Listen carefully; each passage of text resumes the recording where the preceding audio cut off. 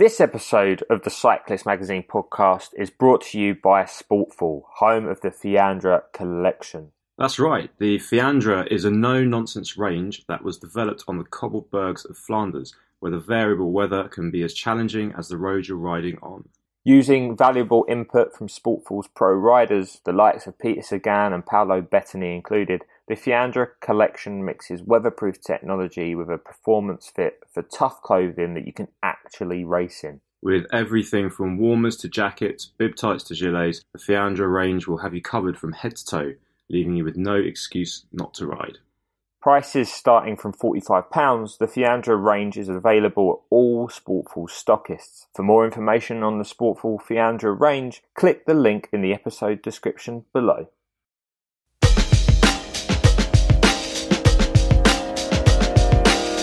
Hello, welcome back to the Cyclist Magazine podcast, brought to you in association with Sportful. I am your host, Joe Robinson, and as ever, joining me with his headphones on and his eyes locked into that screen, Mr. James Spender. Jambo, Joe. Jambo to you, Jambo, Jimbo. And on today's episode, we have a multiple British national champion, a Criterium de Dauphiné stage winner, Tour de France finisher, Mr. Pete Kennaugh, as we talk about life in retirement and his return to cycling. But before we get into that chat, the usual, the things we like and the things we don't like.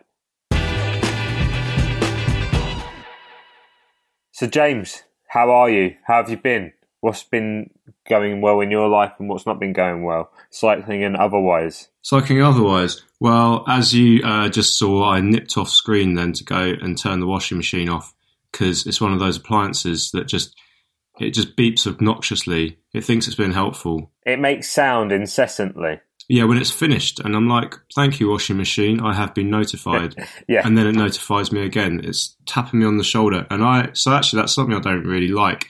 Just generally, I really like filling up the washing machine. Right. I find that incredibly pleasing. What weight load can your machine take and what brand is it? You know, I think technically she's probably a 6, but I push it to 8. She's a Bosch. I'm a Bosch. Yeah, it's a Bosch XL. She's probably about 13 years old, 15 years old, I'd say.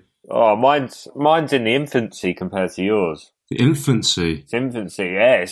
It's barely seen 14 months worth of use compared to yours is in its, it's not in its life limbs. I'd say it's in its middle age. I'd say that you and your Bosch have got a lovely lifetime ahead of you, like a young married couple. You're still in the honeymoon phase at the moment, yeah. But you can be sure that she'll look after you and you'll look after her. And mine is like a set of Campagnolo gears. I mean, you only really break in a Bosch washing machine after the first dozen years. So now she's running as sweetly as she'll ever run. We get an occasional little bit of leakage, but that's to be expected with an older person. So, yeah, it's a good little runner.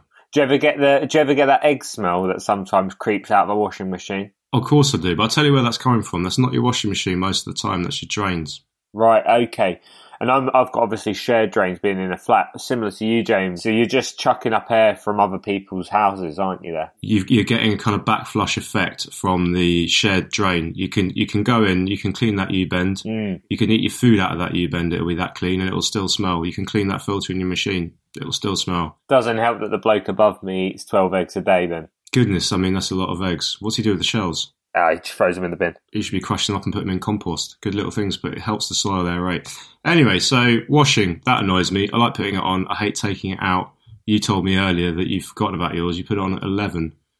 That's going to need redoing now. That's going to smell like a damp dog. Well, yeah, for reference, it's 3:30. So I'll just put it on the 20-minute quick spin just to freshen it back up, and then I'll get it hung out. It's quite nice today, actually, quite sunny. So I should probably get it out there, try and get some of that natural air to it. It is quite sunny, and actually that brings me on to what I like, Joe, because that's sunny. It's also a bit chill, and for those days where I kind of want to be warm but in short sleeves, I'm loving merino, the champagne of wool. It is the champagne of the wool, yeah. The merino accessories, mainly merino base layers, they're great.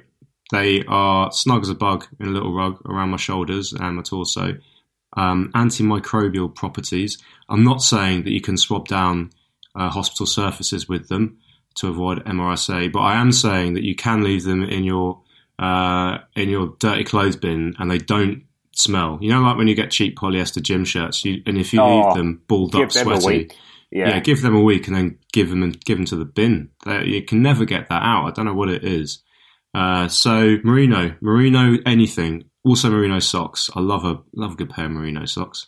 I'm partial to a merino round neck jumper. Oh, do you know what? I've got a merino crew neck. Best thing about that, the sleeves still got their elasticity. I don't know how Fred Perry did it. Keep their shape, don't they? They do. They really do. So big shout out to Merino and to Bosch. Two great brands. One makes sheep, the other makes washing machines. And something you're not liking there, James? Something I'm not liking? Well, I'm just I've got a bit of anxiety. There's some foxes that I like to look at out of my flat window, and I can gaze down and see them on this undeveloped plot of land. And I'm worried that the land is going to get developed. That's number one. Number two, didn't see them this morning. Did see one of them this afternoon curled up on a plank, which was nice in the sun. Just resting. You got to rest if you're a fox. You got things to do at night time. But I was just wondering if the reason I didn't see them normally, I always normally see them at about 8 o'clock. The reason I didn't see them is because maybe they didn't put their clocks back, which I wondered if animals did. Do animals put their clocks back? Do they know? I heard they ignored daylight savings, and I heard they went on with it because they said we prefer to have an extra hour of sunlight in the evening. Which we'll do nothing with except for sleep. It means they get an extra hour in bed later on, and they get an extra hour hunting in the morning, actually, is why they do it, James. That would make sense. Before becoming a pedant. Yeah, well, no, I think that makes sense. And it allays my fears because I was worried that maybe they'd moved on, because I've really enjoyed watching their progress. I love an urban fox. So, yeah, I don't dislike it anymore. I'm feeling quite good about things. Yeah, I think I've solved that there for you there, James. Yeah. So go on. How about you, my friend? What's getting you up and getting you down in the world of Swanley, Kent? Well, did you say I live in Bromley? Because that's incorrect. I said Swanley. We've both got colds, haven't we? That's the other thing. That's one thing that I'm not liking. One thing I am liking, though, is the return of Curb Your Enthusiasm. The Larry David another season sitcom. Yeah, it's excellent. Absolutely brilliant. Pretty good. Pretty good. It's just very funny, and I like to watch. I don't watch it live. It's on Monday nights because I'm too busy watching Succession, another TV show that all of our listeners should be watching. What I do is I record it, and then I usually watch it over lunch on Tuesday. So I've got a little thing going on there, and I quite like it. Another thing I'm quite liking there, James, is a Savoy Wellington. Now, I'm assuming that is not a gumboot made out of sausages. No. A recent Monday that have just passed, I go rugby training, and sometimes we do food evenings after rugby in the bar, where we all share sort of an arrangement of foods in a buffet format. We've done sausage night before, where we've had a variation of sausages. We did a Six Nations night, where we had to bring food from the different Six Nations. And the most recent one we did was a pastry night. So everyone brought their own pastries along, James. I brought along some Cornish pasties that I'd had sent up from Cornwall. I'm going to show you a picture right now. I'll put this in the episode description below so that the listeners can view it. So there is our spread. Oh, that's deliciously crispy and beige. Beautiful. That's a beautiful thing. Yeah, very beige. There's quiches, there's pasties, there's curry pasties, there's samosas. It appears to the resistance is that one of the lads, made a Savoy Wellington. There you are, James. Look at that.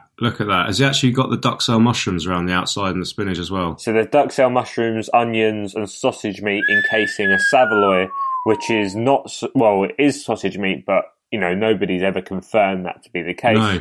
And it is encased in some lovely pastry, all butter, short crust, I think. It was delicious, but it was also the thing I didn't like because it gave me terrible heartburn. As you can imagine, yeah. That amount of faux sausage meat being ingested in one go at 9 o'clock at night on a Monday. The best and the worst time to eat a Savoy Wellington. It left me struggling, so I had to, I had a difficult evening. But I don't regret it. Yeah, well, apparently, Apparently, pork pies, and therefore the Savoy Wellington, excellent endurance food. I'm not surprised. I probably ingested about 3,500 calories in one slice, but it went absolutely delicious with some Coleman's English mustard.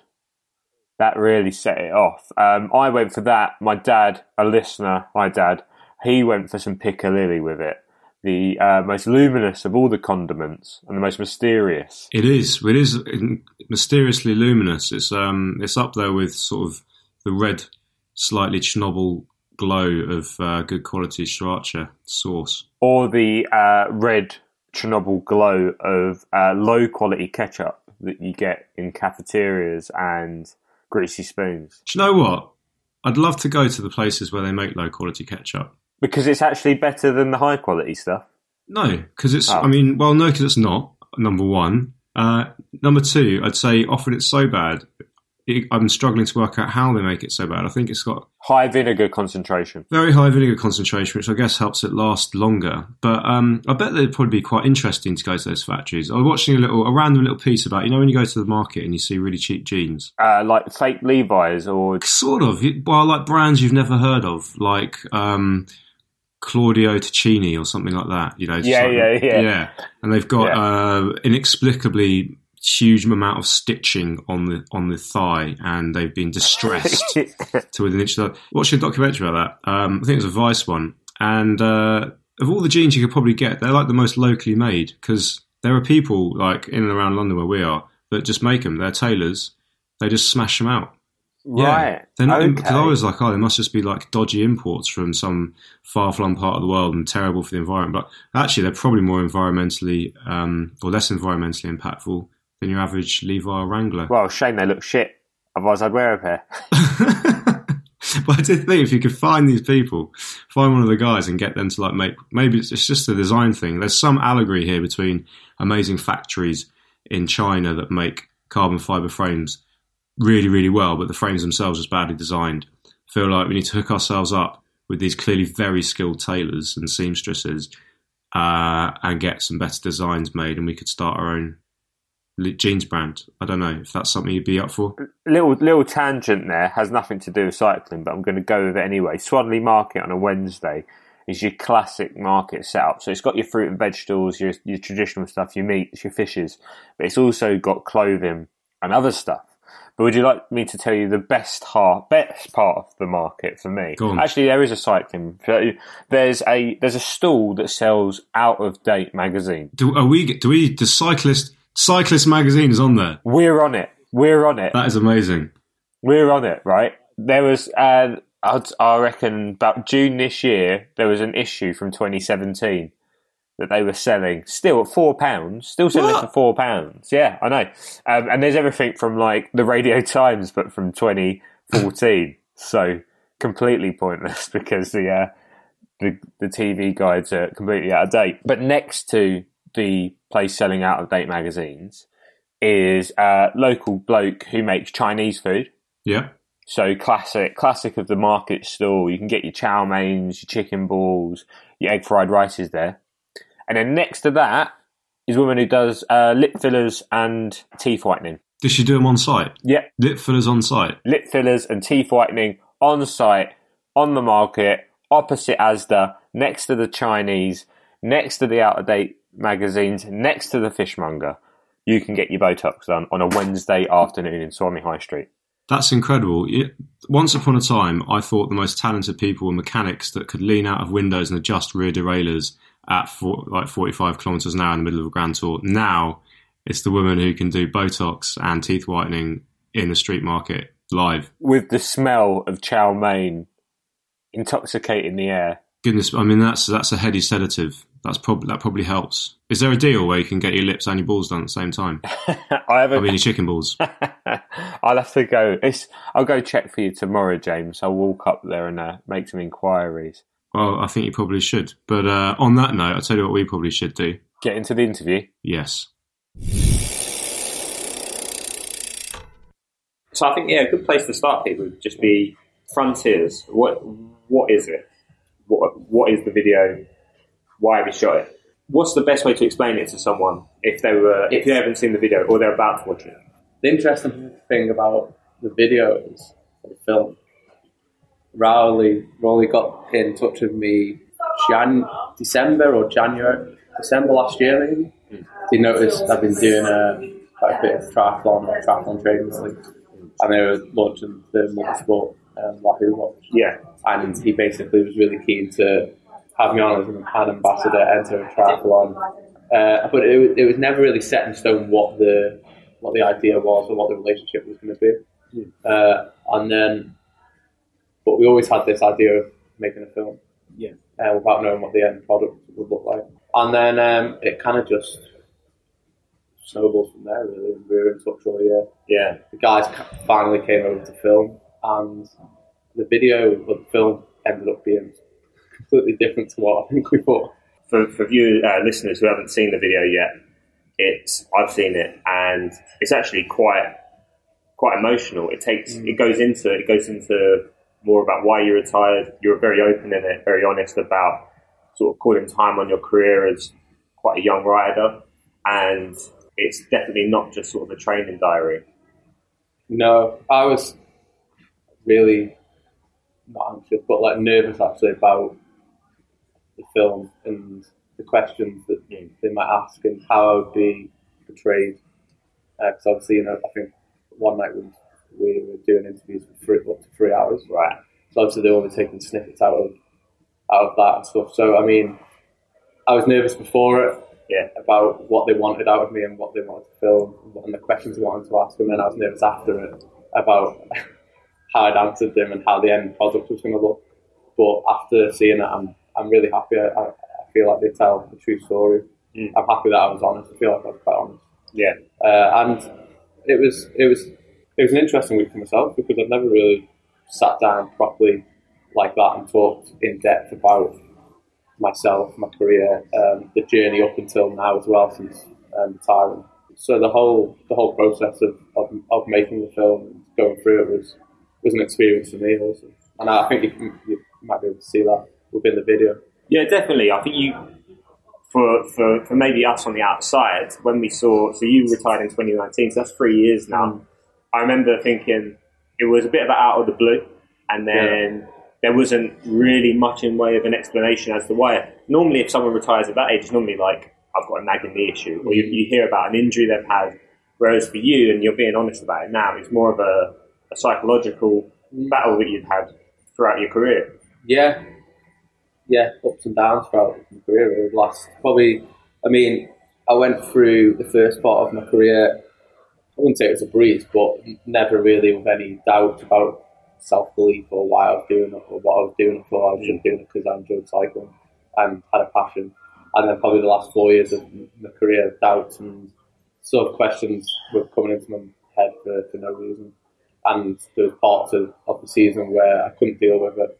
And I was a complete write-off. And then, like you see in the film, I'd manage to get through it each year, and I would always have this down period, and for some reason, I have no idea why. It was always... You say in the video, actually, you said 2014 to 2019. Yeah, and every April, yeah, right, every year. Because that's when your season probably kicked in like late April, didn't it? With sort of Ardennes and then sort of 1 week races. Well, this was the problem.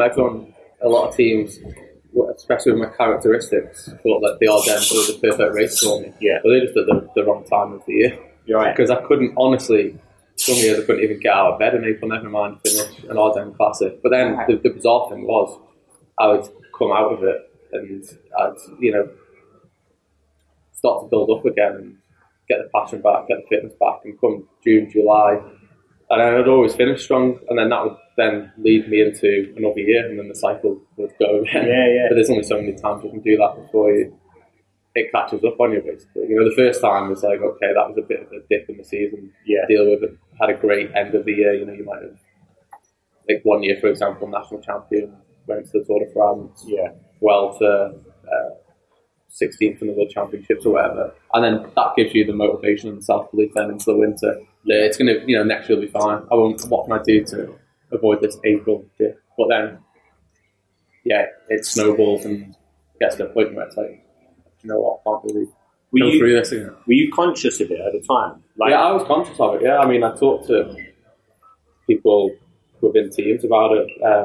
Talked to Rod Ellenworth loads about it. Yeah, didn't really understand why I couldn't perform in April or couldn't even train. You know, I felt like quite just really energyless and no motivation.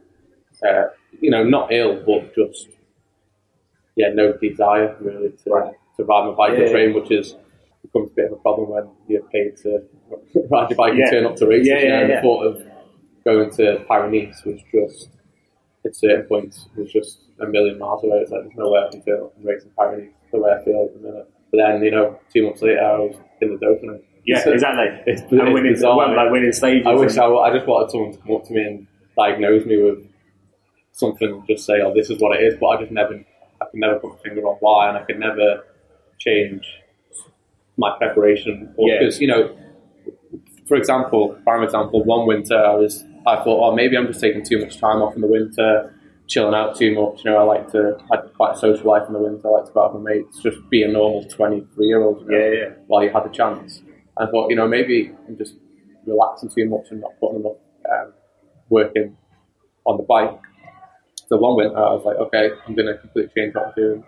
Really good structure throughout the year. Have a couple of weeks off and not let myself go too much. And I won Cadel Evans Road Race. I was like, all right, this is it. Yeah. So you thought you'd solve that issue? Yeah. And then exactly the same thing again. So do you know the reason why that happened, or is it still just a mystery to you? I don't know. It's a mystery. I don't know. Because even last year, maybe in April, I felt a little bit the same. And I didn't. I don't know. I didn't let it snowball, but I don't know if the pressures of what was expected as a quite a highly paid professional cyclist, made how I was feeling emotionally snowball. To the point where it was a bit out of control. My emotions and my feelings were, because obviously if I go through the same thing next April or this April, there's no one asking me to go to Paris in a week's time. And then it starts again, where at this time I've got time, I can take a day or a week or 2 weeks to myself and just relax, take it easy, and then kind of figure out. I don't even know how to explain it. So I think an interesting place to go back to actually is your childhood, because in the Frontiers video, there's some really touching sections where you're going through like old scrapbooks, and what struck me was you weren't just a talent. You were a very talented junior rider, but you were clearly someone who really loved the sport at that time. Yeah, and I would say even not obsessed, because I'm actually, No, it was obsessed, because kids have obsessions with stuff. I remember being obsessed about rugby when I was a kid, and from them scrapbooks, you got pictures like Tom Boone, and you're doing your drawings of Laurent Jalabert. So at what age did you know cycling was like your? I don't think I ever realised that I was like really obsessed with it or had the love for it that much. I never, when someone asked me at school, what do you want to be when you're older, it was never, the thought of being so when you see those pictures of Boonen and whoever else in the scrapbook, they were so up here, like idols, The thought of ever being a professional was it was just a dream. But I don't know if that's where the drive and the desire came from, because I thought it was so unachievable that I was just. Well, you call it in the video. You say it was a dream, not a goal. Yeah. Because I just looked up to them so much that I just couldn't believe that I would ever be like they were. Yeah. And then maybe thinking back, that was like half the problem. So like I said, I actually did mention it in the film as well. It's once you then achieve your dream, which most people don't achieve because it's a dream, not a goal. Even looking back when my friends were going out and drinking in the park or whatever when they're 15, I just couldn't wait to go on the club on the Saturday morning. Yeah. And that's what's great about it, because I never felt like I didn't have a childhood, because I was doing exactly what I wanted to do. Right. So what age do you think what age did that kick in for you? What age were you like, I'm dedicating, like my weekends are about riding, getting on the club run? I mean, that's just it. It never felt like that. It wasn't like, I'm going to dedicate my life to cycling. Yeah. I just really, really enjoyed doing it. Yeah. So it was just natural. It was just, I was doing it because I loved it. Yeah. and then maybe that's the difference between now and then. It's once the passion and maybe the love subsides a bit, and you don't really understand why.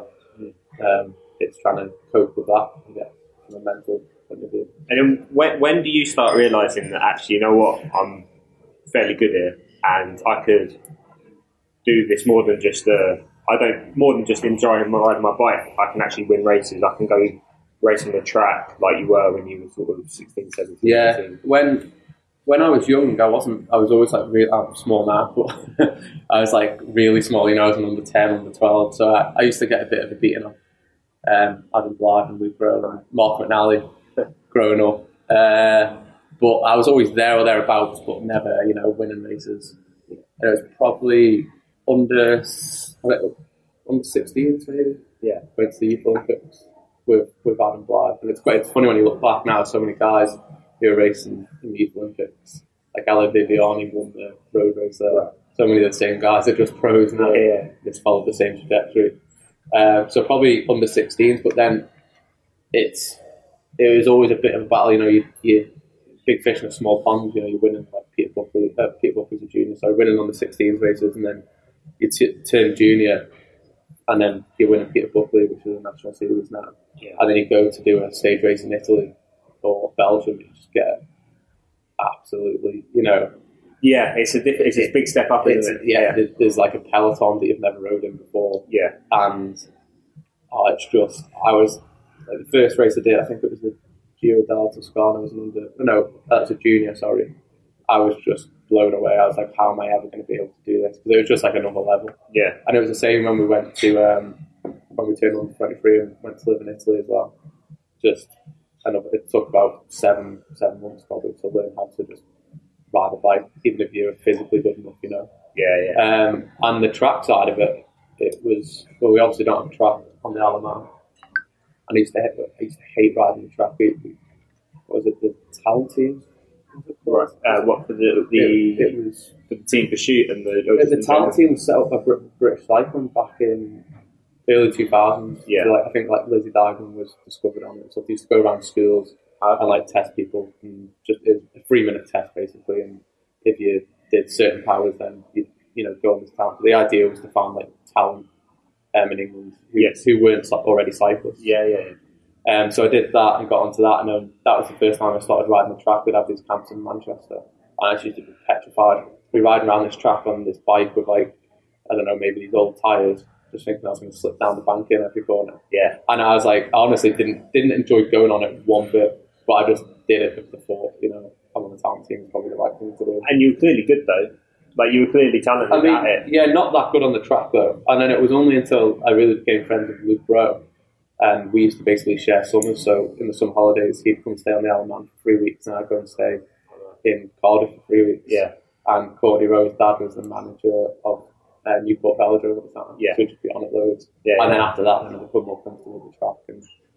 And then the Olympic development program for juniors was what I got on next. And that was really track orientated. Yeah. So, and then that's when that kind of progressed in that way. Well, this is fast forwarded, but by 2012, you're good enough to be in the TP, the team pursuit team at the London Olympics. So you clearly had the talent there. But before that, I remember, and I was doing a bit of reading actually before about when you were sort of 18, 19, 20, how you were quite hotly tipped. If you look back at old cycling weeklies and stuff, it was, you were in a school of really talented riders, as we sort of spoke about Adam Blythe, Luke Rowe, but it was often Pete Kennett was the one who was earmarked, or the one watch out for him. I think it was to do, I don't know. My results, I did have quite a few results as a junior in 20. I think it was the national championships and stuff. Yeah. But there was the time you came second as a junior, was that right? You behind Rob Howard? No, that first year under 23. First year under 23. So I think that's what started it, because obviously he'd race against. And then the year after was, I think I was on the podium again. Yeah. Went through me and Brad and Cad and all those guys who were in the race. Yeah. So I think the British Cycling Press kind of got hold of that, and obviously my road career it wasn't as successful as Geraint Thomas, but we're just different characters, different people as well. So were you 21 when you signed for Sky? Yeah. What do you remember getting the call? Do you remember being asked about joining the team? Because you joined on Inception, didn't you? Yeah, I remember. So Rod Allingworth ran the academy in 2008 when I was first on it. Yeah. And I shared with Ben Swift, with Max Chandry the following year. Yeah.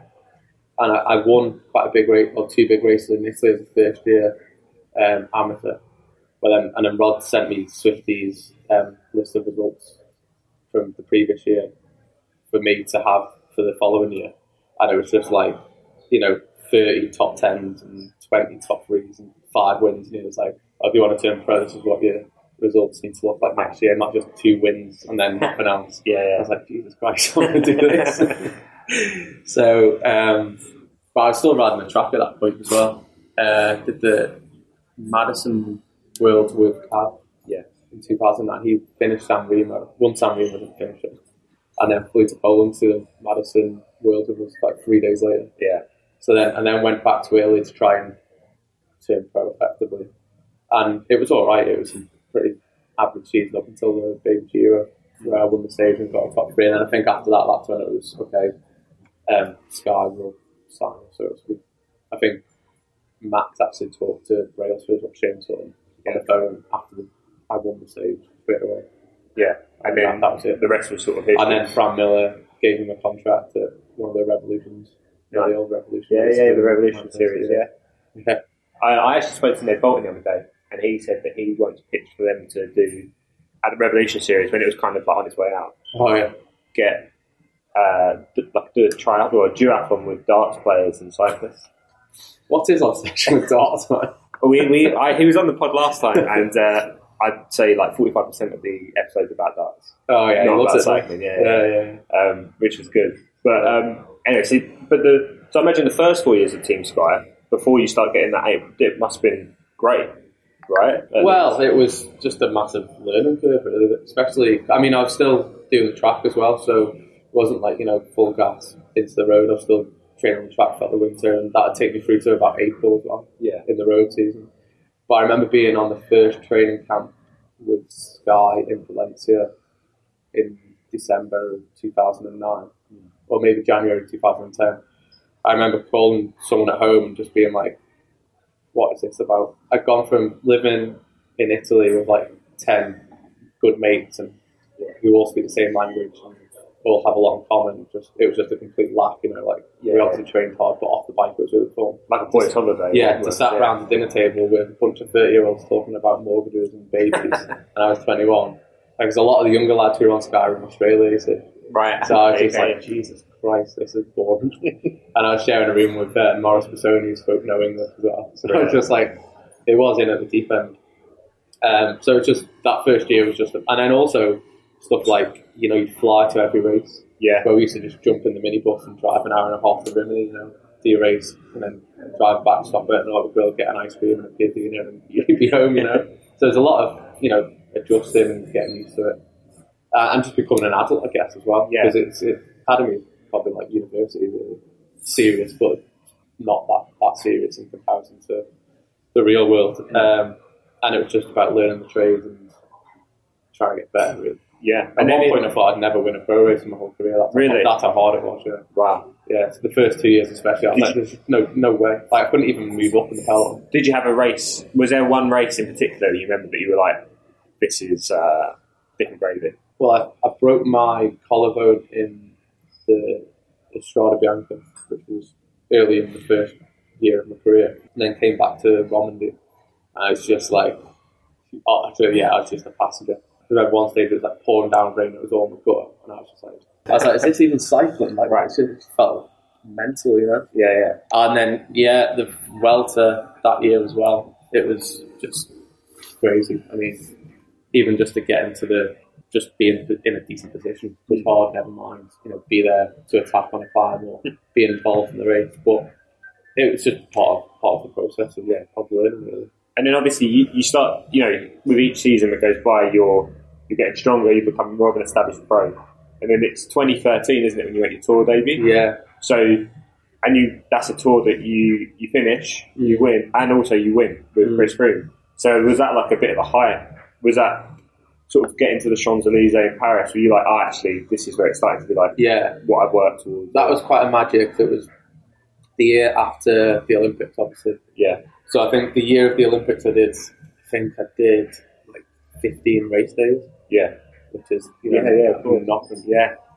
And then also the off season barely rode my bike because I was just like quite young on high of winning the Olympics, gold medalist, etc., etc. Yeah. And then honestly, the only race I finished before the Tour was the Dauphiné. Yeah, all year.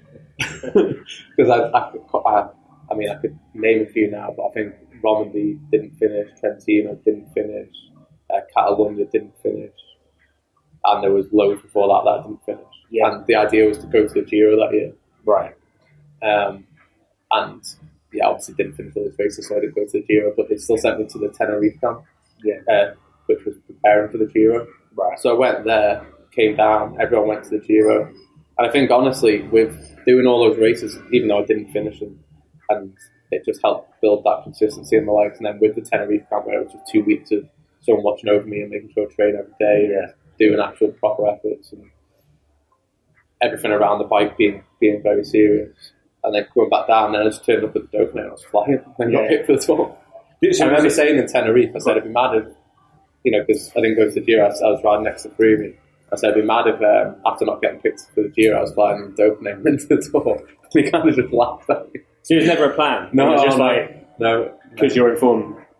Yeah, he's in the team. Yeah, basically. Yeah. And then you get that high, and so that must have been a big moment in your life completing a tour. Because in the film, you talk about you had that little list of races that you wanted to do. Oh yeah, and one of them was the tour. Yeah, I just remember I was just all in. It was so rocky the first half of the year, and I was just getting sick of just like not finishing races.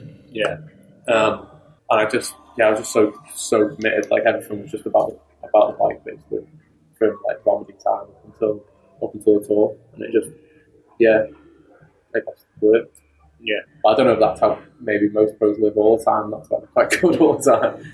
But the Champs-Elysees, that was definitely a kind of pinch yourself moment, just because, like I said earlier, being a professional and the Champs-Elysees was a dream. Yeah. Something that you watched on TV when you came home after school with your parents on Channel 4, I think it was at the time. Yeah. It was like, not a chance, and then that happened, and that was incredible. Do you reckon then, it's a bit of a coincidence that it's in 2014, so the year after, where you start feeling that dip? Do you reckon there's any sort of link to the fact that you've done that thing that you were talking about, you've written down in your notepad when you were a kid? I don't know. Maybe. Yeah. Possibly. You're a psychologist. I'd be getting a lot more money if I was, I'll tell you that. You just don't know, do you? I mean, obviously there's certain external factors that there might be a few of them that might have led to that sort of thought process starting to happen. I also think complacency as well. Right. When I look back, because I've obviously thought about it more than anyone, trying to work out. And I think having the 3 years to really I've commentated on the Tour de France for ITV, but apart from that, I've not really been massively involved in cycling. No. So it's gave me quite a lot of downtime, I guess, to think about it. I ride my bike if I want to or when I feel like it. And I think passion is definitely one of the reasons. Motivation and complacency. I think the drive I had, because I never quite believed that I was going to be a professional, that drive to try and succeed and prove to myself, or just do everything I could to make it happen, was a massive factor in me being successful and getting results. I think once you become complacent, it's so dangerous, not just in cycling, but in any walk of life. Did you talk to any of your teammates about it ever? Not really, no. I talked to Mark Cavendish and Luke Rowe when I was discussing about retiring for that was the second to last time I retired. So my first year on Bora, I went in the April. Because you had a 3 month. Was that when you had the 3 month hiatus period? Yeah, I was exactly the same. I was like, oh, what do I do? Do you know what I mean?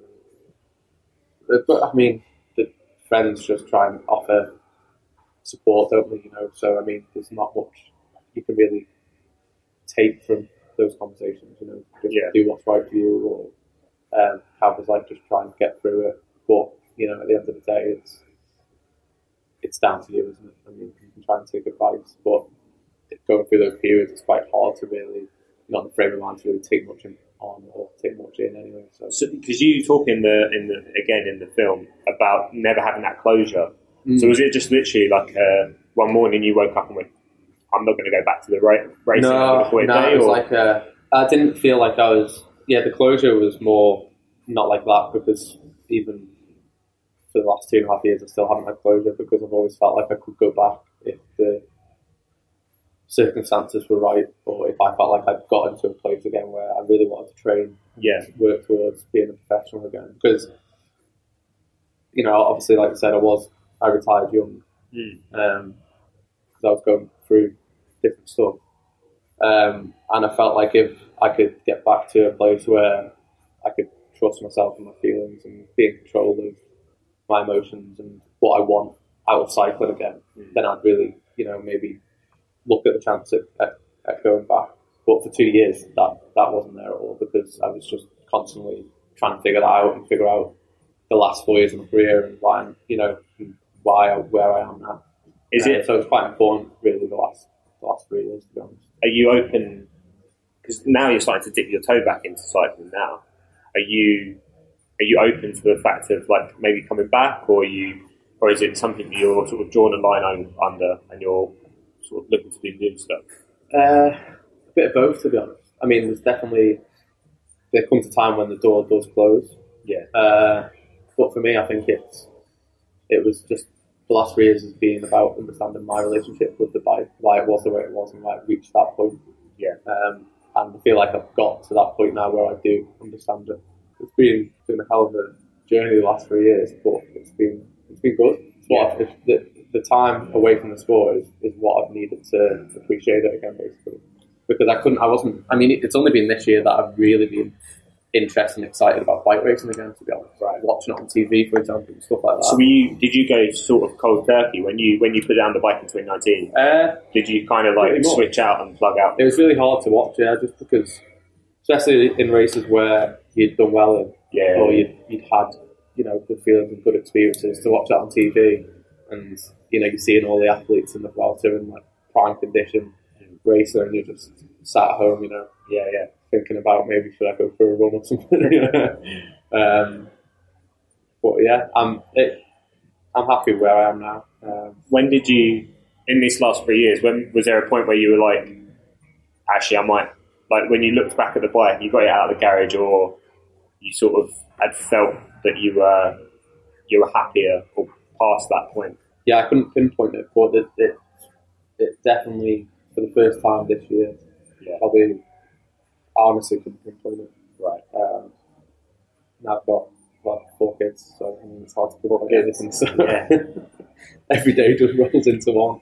But yeah, definitely get that feeling that when you ride again, that it's enjoyable. Yeah, has definitely came back. Yeah, and just to appreciate the sport and appreciate what you were good at as well. I think I started to hate it so much that I just couldn't see clearly, you know. And over time, once you process all the emotions that you went through, you realise as well what you're good at in life and what maybe you were gifted for to do. And yeah, now, like, I don't know if it's to do with being a couple of years older or whatever, but you start to realise like what you took for granted and that side of things as well. Because you were a world-class cyclist, because only so many people ride the Tour de France. Yeah. So, and you're among a very small percentile of people in the entire world. Yeah, and I think as well, like now the kids have grown up a bit as well. You almost see not yourself in them, but you can what you'd say to them if you know if they were me and I was their dad. You don't want to see them take stuff for granted or throw good opportunities away. But I mean, no one ever listens to their dad, do you? Yeah, good point. But that, in going back to just the kids growing up and stuff, I think that just those kind of situations helped me understand about, I don't know, just work out in my head that just basically took a lot for granted. Do you look back with pride at your career now now you've had time to reflect? I don't know. It feels it just feels like really hard to explain because it feels there's so many different parts to it that it's not just one career. So when I watch videos, the road stuff really feels like, especially the last couple of years, really feels like me. But when I look back at the team suit in the Olympics, I don't know if it's because I'm so much younger, but honestly, it just looks like a different person. Or feels like I'm watching someone else do that race. Because if someone told me to get up on the start line for the Games in London and hear that countdown 5, 4, 3, 2, 1, I'd honestly shit myself and run a mile. So it's really bizarre watching the Olympics because I'm like, how the heck did I ever do that? You know, I just used to thrive off the excitement. Like you couldn't. And you're also incredibly young. Yeah. So you're too young. When you're young, you don't have you're not old enough and long enough in the tooth to know you should be scared. Yeah. You're just living in the moment, aren't you? The road career is. Yeah, I'm proud of certain results and stuff, and I thought because I've obviously thought about like regret and resentment and all that kind of stuff. I don't feel like I hold much resentment to the sport because I feel like I've met people who have resentment, and I'm definitely not one of them. I still like to conversate with people in the sport. I still like to watch it now. You know, I work in it, and I appreciate it for what it is as well. I don't know if I feel proud. I don't know what the word is really. I feel like it's just part of my life that I did, and that's it. Like you said, when you're talking to your kids, you're going to be encouraging them not to, like say, give up on something that they're good at and stuff. And I was just wondering whether, when your kids are older, you'll be able to sort of turn to them and be like, you know, I was a British national champion. Like, this is my jersey from that day, or like, yeah. That's what I mean in terms of mentally how your brain switches from, like, say if you work in an office and you've got a computer in front of you. That's what like the national championship dogma felt like at certain points throughout the year. Do you know what I mean? It was just a tool for the trade. Yeah. Where now sometimes in my office at home I look at it and think, bloody hell, as if that was ever mine. Like, do you know what I mean? It's kind of like how did I do that? Because I think that's what I'm getting at when I talk about taking it for granted at the time. But it's quite tough, and I think a lot of probably retired cyclists might agree with me that maybe because it's such a gradual trajectory to where you get to, it all just feels really, really normal when you're in it. But yeah, looking, when I get a chance to look back now, I guess I do feel proud for certain parts of my career. So, I guess what are you doing now? What's your plan now? Because obviously, I had a really interesting conversation with he's a business management lecturer, but he's doing a lot of work. He's Australian. He's doing a lot of work with Australian cyclists he says, you're not retired.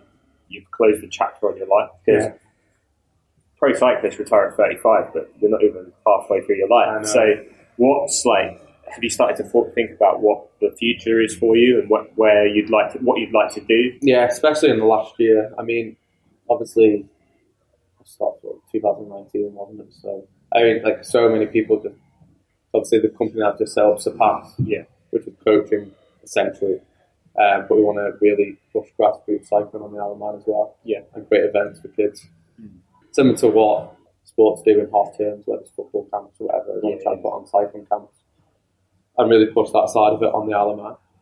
But I didn't want to just stop my career and just become a coach, and it's just too easy, and I wasn't in the right headspace to do it anyway. So the last year I took on a few juniors, under 23, and I really enjoyed doing that because I don't know, maybe it's because it's probably my favourite time of my career. You're still young, but you're kind of getting into these competitive races which are starting to carry a bit of weight. Like for example, Luke Bamford, who runs for Trinity, and coach him. Right. So that's really exciting at the moment because I think we actually got disqualified in the World this year, didn't we? I think he finished 10th. No, he was 10th and then got disqualified. Right. Which he shouldn't have been disqualified. It was a crash with another Belgian rider where they basically rode into each other. Yeah, it was standard under 23 world's crash. But just, it's just given me so much back because you just see the passion that they have, that you had. Are you seeing yourself in them? Yeah, a little bit, yeah. And I guess that's why you're like, I can impart my knowledge and what I've learned. And half of it's just holding them back. Really? Especially this day and age when they all have access to Instagram, Twitter, Strava, and they can just see what all the pros are doing, what all training anyone's doing. When we were juniors, it's like cycling weekly, wasn't it? Once a week, and you barely really understand about training. It was, now you can be 14 and have a power meter, and you can literally see what Chris Froome or Geraint Thomas did yesterday, and go and try and replicate it. And when you were becoming a pro, you were looking at like Cadell Evans in his 30s, whereas now they're looking at a 22-year-old. Well, I look at Evenepoel and they think, that could be me in 2 years. Yeah. But it can be quite, and you've got to realise that everyone's not an Evenepoel, and so half of it's trying to hold them back. Right. Because, like, say that age, they just love it so much that it's so easy to overtrain as well when you're not developed. Do you reckon you'll take that role of like being a coach further at all? I think so, yeah. I really enjoy doing it, especially with the under 23s. Spoke to Andrew McQuaid quite a bit as well about possibly working for his team. Next year as a DS. So the Trinity. That's where Ian Stannard did. Yeah, exactly. But it's one of the biggest things actually is getting experience. Yeah. Because you stop cycling, you've got all this experience being a cyclist. You got no experience doing anything else. Even if someone said to me tomorrow, jump in the car of Astana and be a DS, I'd be like, how the heck do we do that? Do you know what I mean? Well, funny you say that. One of your old teammates, Matt Heyman, I remember chatting to him about. So he retired and literally the next day he became a DS, and he turned up at I think it's like Vuelta a Murcia. He overtook me on the descent in the car. So he said he just literally got chucked the keys. By Matt White he was like, I've never done this before, and he's like, well, you're going to learn somewhere. It's better here at Murcia. It's crazy, isn't it? Yeah, and he said then he's like booking hotels for like 25 people, having previously. All you had to focus about was it's a different ballgame. Even and you just see the world differently. Yeah, like when you're a cyclist and you see a journalist, you're like, oh my god, he wants to interview me again, or what's going to ask? And now it's like, well, these guys are actually like doing a job. Do you know what I mean? And they've spent years of their life studying to get to this point where they're good at their job. Yeah, and it's like that in every aspect of life. And you stop cycling, and literally all you can do is ride a bike. So it's eye-opening, actually. So that's where I'm at the minute, really. Trying to sort of evolve our project, push the path. I've got a couple of quick-fire questions before we finish, because they're always nice to finish on. So I'm going to start off with, I think I know the answer to this one. So Isle of Man or Italy? Oh, I got to say Isle of Man. No, yeah. Yeah, that's a tough one, man. I'll say Isle of Man. Who's your best teammate? I've got two men. Can I say three? Yeah, Luke Rowe, Jay McCarthy, Adam Blythe. He was never a teammate for. Okay. Yeah. And I've been with Adam Blythe. I can imagine it's quite fun. Who did you race against or ride with that you were most impressed by?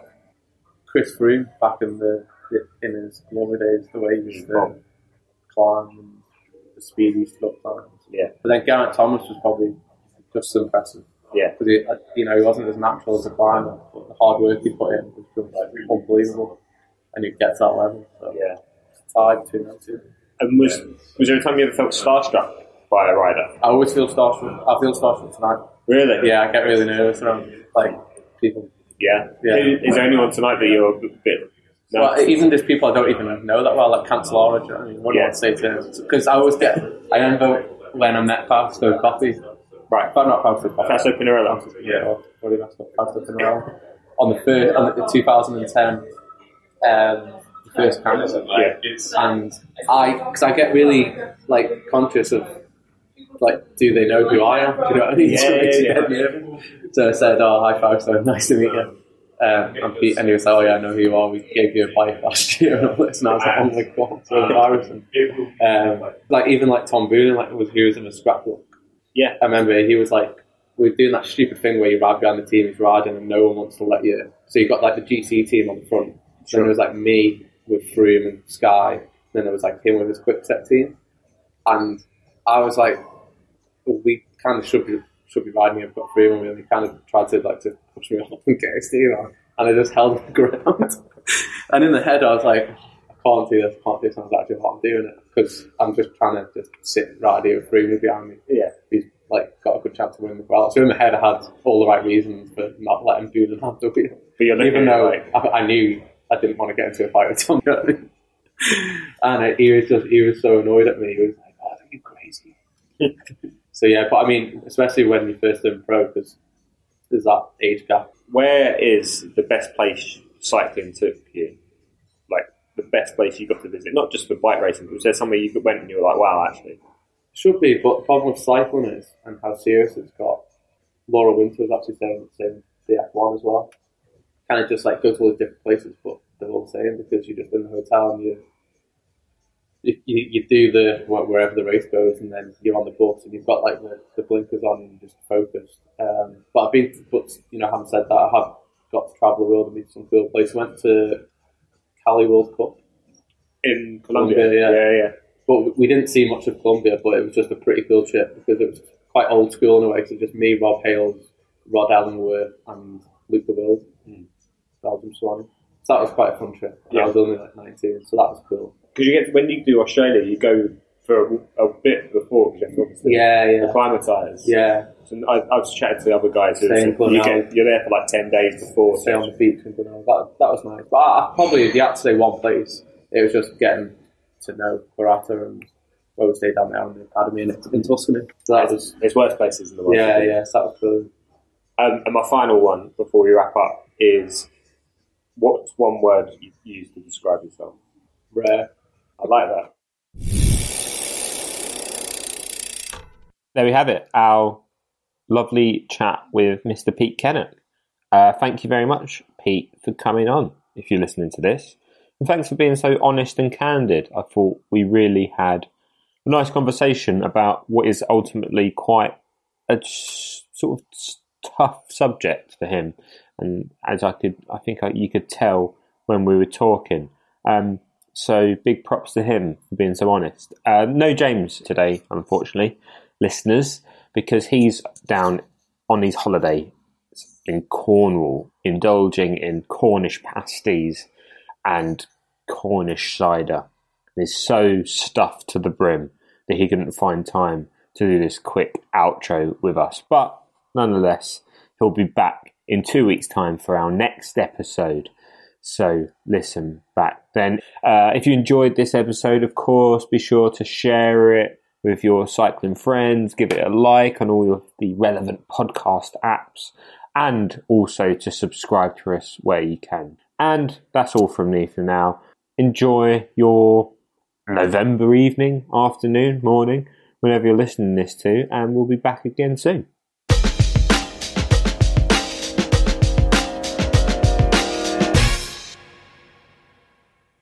This episode of the Cyclist Magazine podcast is brought to you by Sportful, home of the Fiandra collection. That's right, the Fiandra is a no-nonsense range that was developed on the cobbled bergs of Flanders, where the variable weather can be as challenging as the road you're riding on.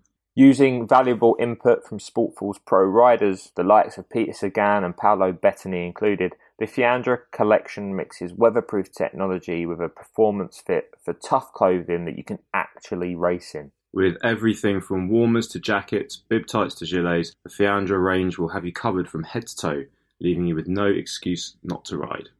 Prices starting from £45, the Fiandra range is available at all Sportful stockists. For more information on the Sportful Fiandra range, click the link in the episode description below.